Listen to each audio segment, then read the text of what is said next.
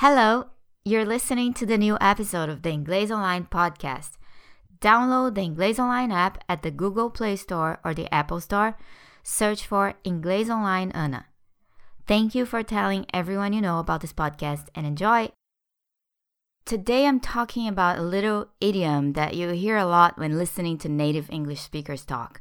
Be it the news, TV shows, movies, it doesn't matter. And I'm so happy that today I'm talking about it because I don't hear it enough when Brazilians are speaking English. So today is the day. You're going to receive massive input on iron out. Iron out. Let's start with a brief pronunciation tip. Even when we get the ways of the English sounds in our heads, sometimes we will still be surprised. I've done podcasts about unusually pronounced words before, so you can look in the archives for that, but the point here is iron is one of those words. Considering how we say things in Portuguese, if you haven't listened to this word enough times, you're still going to mentally consult your frame of reference for pronunciation, which is Brazilian Portuguese. And then you're going to go ahead and maybe say something like iron. So there you go. People don't really pronounce it iron or iron. It's more like iron. So of course, when you're saying things fast, it all gets jumbled together, and before you can discern anything, the speaker is already on a different topic. So let me tell you this, don't be too hard on yourself, okay? Just pay attention to what I said, listen to this podcast, which you already are, have a look at the transcript so you can read my suggested pronunciation, and after you're done, go over to forvo.com and look up iron. You'll be able to hear a few more people say it. So let me start with the literal use of this idiom. For example, your t-shirt just came out of the dryer and it's all wrinkled. So you grab your clothes iron and you use it on your t-shirt to iron out all those wrinkles.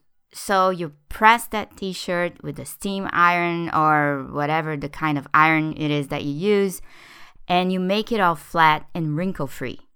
You have just ironed out all the wrinkles from your t-shirt. How about pants with a crease? Do you know what a crease is?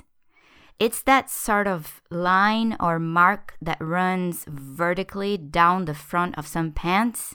Usually pants that are meant to be worn in more like formal or social occasions. You won't see a crease in most denim pants or in tracksuit bottoms.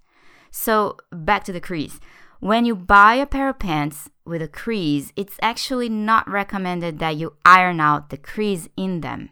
The crease is there for a reason, right? To give your pants a more sophisticated look. So obviously, iron out is the perfect expression to be applied metaphorically when you're talking about little things or issues that need to be resolved in any situation in life. For example, my coworker and I have been working on this project together. I'm taking care of the purchasing and he is handling marketing. We're having a meeting today to iron out a few details, such as the fact that some expenses he has planned for marketing will exceed my purchasing budget.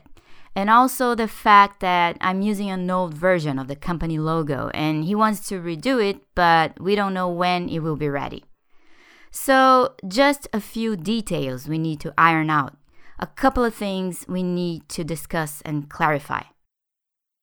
When you're working on a project with a team, you may need to get together periodically to iron out a few details. You can even say, I got together with my team yesterday to iron out a few wrinkles on this project we're working on. It's bound to happen. That's it for today. Let me know about the last time you iron out a few wrinkles, either from your shirt or for a project you were working on. Talk to you soon.